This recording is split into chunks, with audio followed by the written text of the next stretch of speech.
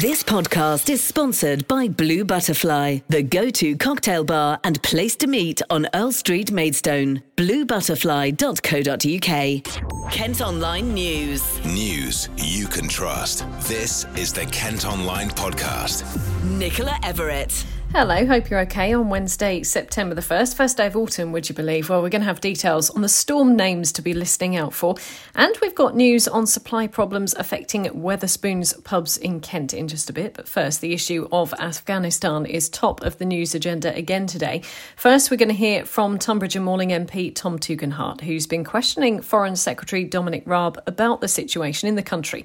Earlier, he said claims by the Taliban that Britons who are stuck in Afghanistan will be allowed to leave safely and women's rights will be respected are lies. He also warned the Taliban have been hunting people while women and girls are being denied access to education.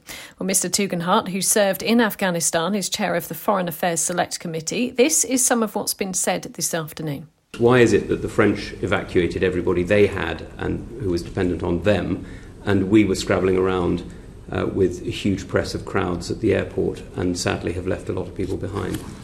Well, I'm afraid the analogy I don't think runs. I don't think you're comparing like for like. But we got out over 15,000, but in the last 2 weeks of August. And of course, if you look back to April, when we started to advise, we gave the travel advice that people should leave. We expedited the Arab. Set up and expedited the Arab programme. The reality was many Afghans, so between those two periods, 2,500 I think broadly left, including Arab and British nationals. But the reality was, given the scale of numbers that we have and the size of our, the nature of our population, not just the size of it, there are lots of people who were taken by surprise by the scale and the pace of the Taliban advance, and therefore they only came relatively late on. So we were doing everything we could, and we got 2,500 out. But the lion's share, as you know, came with the surge for the door once it was evident that Kabul was likely to fall.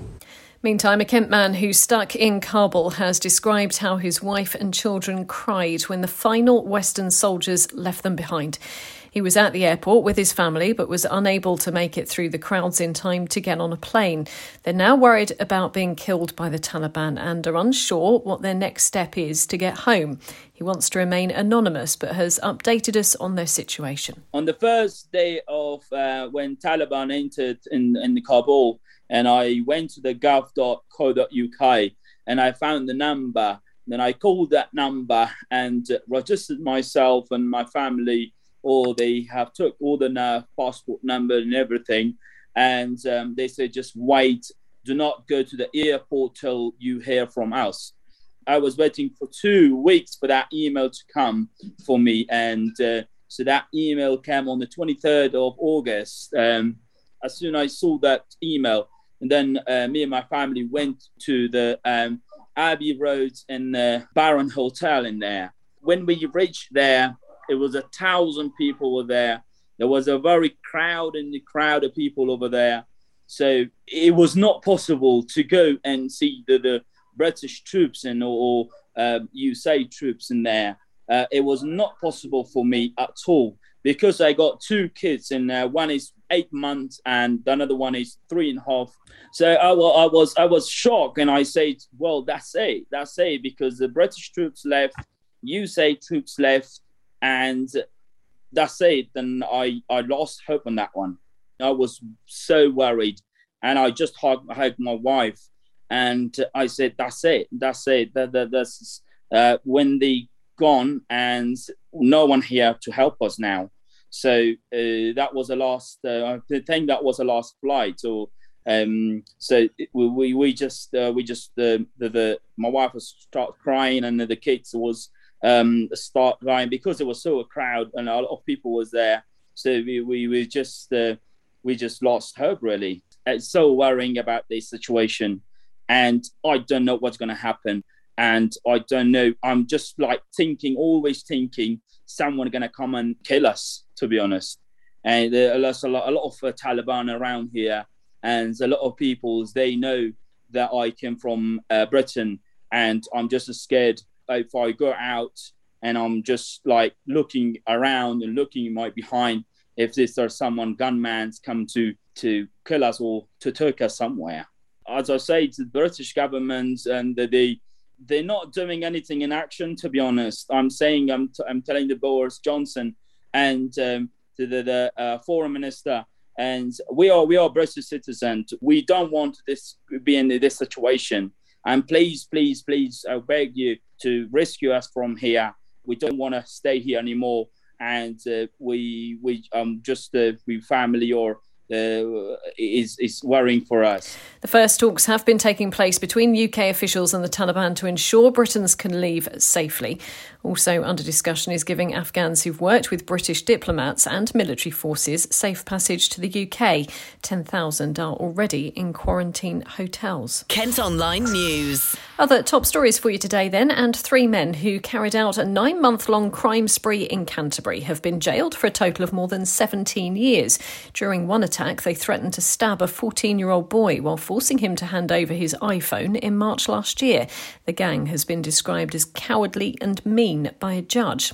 Police are continuing to search farmland near Addington after a man died over the bank holiday weekend.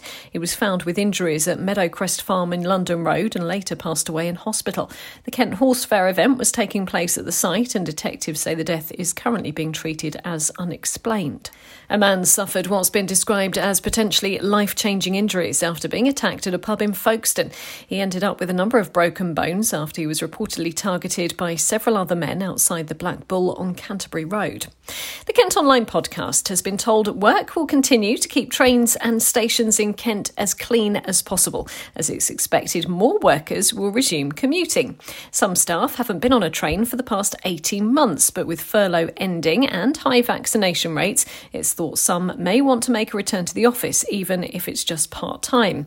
Well, John Housells, the regional MD of Network Rail, he's been speaking to Ish. We are absolutely doing everything we possibly can to make sure that stations and trains are as clean as they possibly can be. Most people are incredibly respectful of each other, and we'd ask, obviously, that passengers do that, and also that they check times as well. So when they travel, they try and avoid those really busy times if they're a little bit nervous. But all of this stuff, sanitisers and one-way systems, masks, all of that stuff is carrying on. How much has been invested here in Kent? Over the past year and a half, it's been about 1.8 billion. So I guess about a third of that, maybe a little bit more, is directly to Kent. So a lot of money has been invested in that southeast part of England. A lot of what we've been doing is what I would call business as usual. The thing about having quite an old railway, a Victorian railway, is the moment that you stop maintaining it and looking after it, it becomes unreliable. So although the number of passengers has reduced significantly over the last 12 months, a lot of what we've just been doing is the equivalent of painting your windows and replacing a slate on your roof. So it's all of that business as usual, because the moment we stop doing it, the railway will become unreliable. But we've upgraded signalling systems, we've replaced miles and miles of track, we've replaced literally hundreds and hundreds of metres of cuttings and embankments. The list goes on, from big projects, tens of millions of pounds, to all of the sort of the day-to-day stuff that you would expect that you would need to do just to keep a railway operational. Do you expect the number of passengers to be back to pre-pandemic levels now? A really pessimistic view would be something like 60% of pre-COVID numbers. A more optimistic view is more than 80%, so somewhere between those two in terms of commuter traffic. But interestingly, in terms of leisure travel, numbers are really close to pre-pandemic numbers already. When it comes to commuters, I think that it's more of a permanent shift of people maybe spending a little bit of time working from home, but time will tell. Well, our sister radio station KMFM have been asking on Twitter today if you'll return to commuting following the pandemic. The poll shows that just 17% of you will go back to commuting full-time. A third expect to travel by train 2 or 3 days a week, while half say they'll never commute again. You can vote and leave your views on our socials. The Kent Online Podcast with Blue Butterfly, Earl Street, Maidstone. Tributes are being paid to an inspirational teenager who's died at the age of 18 after a long battle with cancer. Jake Rafferty, who used to live in Horling before moving to Ireland with his family, raised thousands for research after managing to climb Mount Snowdon in a specially adapted bike. Our thoughts are very much with Jake's family. A man's been arrested following a carjacking near Faversham. The driver was giving the suspect a lift to Ashford along the A251 before he was forced to stop in the middle of the road and assaulted. A 52-year-old has been released on bail. Now, have you checked that your car is compatible with a new type of fuel that's come in? You may have heard that E10 is replacing E5 in a bid to reduce emissions. But the Kent founder of a fuel campaign group says it'll hit drivers who already struggle to fill up their tank. Now, that's because older vehicles aren't compatible. Howard Cox is from Fair Fuel UK. He's been speaking to Ollie. The whole point of it is a very laudable approach. We all want to reduce CO2, we all want to reduce any of the pollutants, etc. But this particular move is ill-informed, unconsulted, and frankly, it will not achieve the government's virtual signalling endgame, to quote Out of Touch Grant Shapps, of slashing emissions to achieve net zero. All it will do is financially hit small businesses and drivers on low incomes who can't afford newer E10 attuned vehicles. And that's the point. Instead, they will be forced to pay unfairly for the higher priced E5 super unleaded petrol. In many cases, that's 15 to 20 pence more. What would you say to the people that would say, yes, we can understand that there's an impact there on the consumer, on some consumers, but we need to do something about climate change now, and these are the kind of decisions we need to start making? And what would you say to someone like who's saying this is a good thing, this move towards E10? My point is any attempt to use cleaner fuels is a good thing. No doubt about it. We all want to see cleaner air. We all want to breathe cleaner air, etc. But the more you actually introduce new cycle lanes, etc., blocking roads, causing congestion, the more pollution, etc., these sort of policies are ill thought out.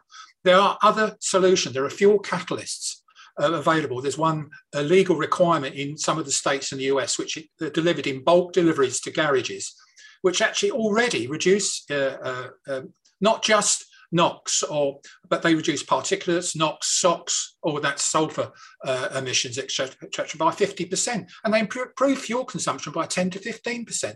That's a no-brainer. E10 won't do that. A study by the RAC that's out today has found more than a quarter of drivers are yet to check whether their vehicle is able to take the new fuel. Kent Online reports. Wetherspoon is the latest firm to suffer supply problems. The pub chains apologise to customers as they're not able to serve Carling and Coors beer at pubs across the county at the moment. McDonald's, Nando's and KFC are among other firms facing issues due to a lack of lorry drivers and staff shortages. Now, as children head back to school across Kent this week, parents are being reminded about the importance of regular COVID testing. TV's Dr. Ranj, who grew up in Medway, says we are in a better position as classrooms reopen, but we still need to take precautions. It's completely normal to feel nervous about going back to school, and I know that lots of parents have worries. If you want more information about the recommendations, just go to gov.uk/back to school. If you want to speak to your school or college directly to find out what they're going to be putting in place, then by all means, I encourage you to do that. But always remember, we are in a slightly different situation this time around, with the vaccination effort being so successful and continuing. And also, it's not as if mitigations are completely being taken out. We're still recommending certain healthy behaviours such as hand washing, ventilation, cleaning regimes, and obviously testing for asymptomatic people.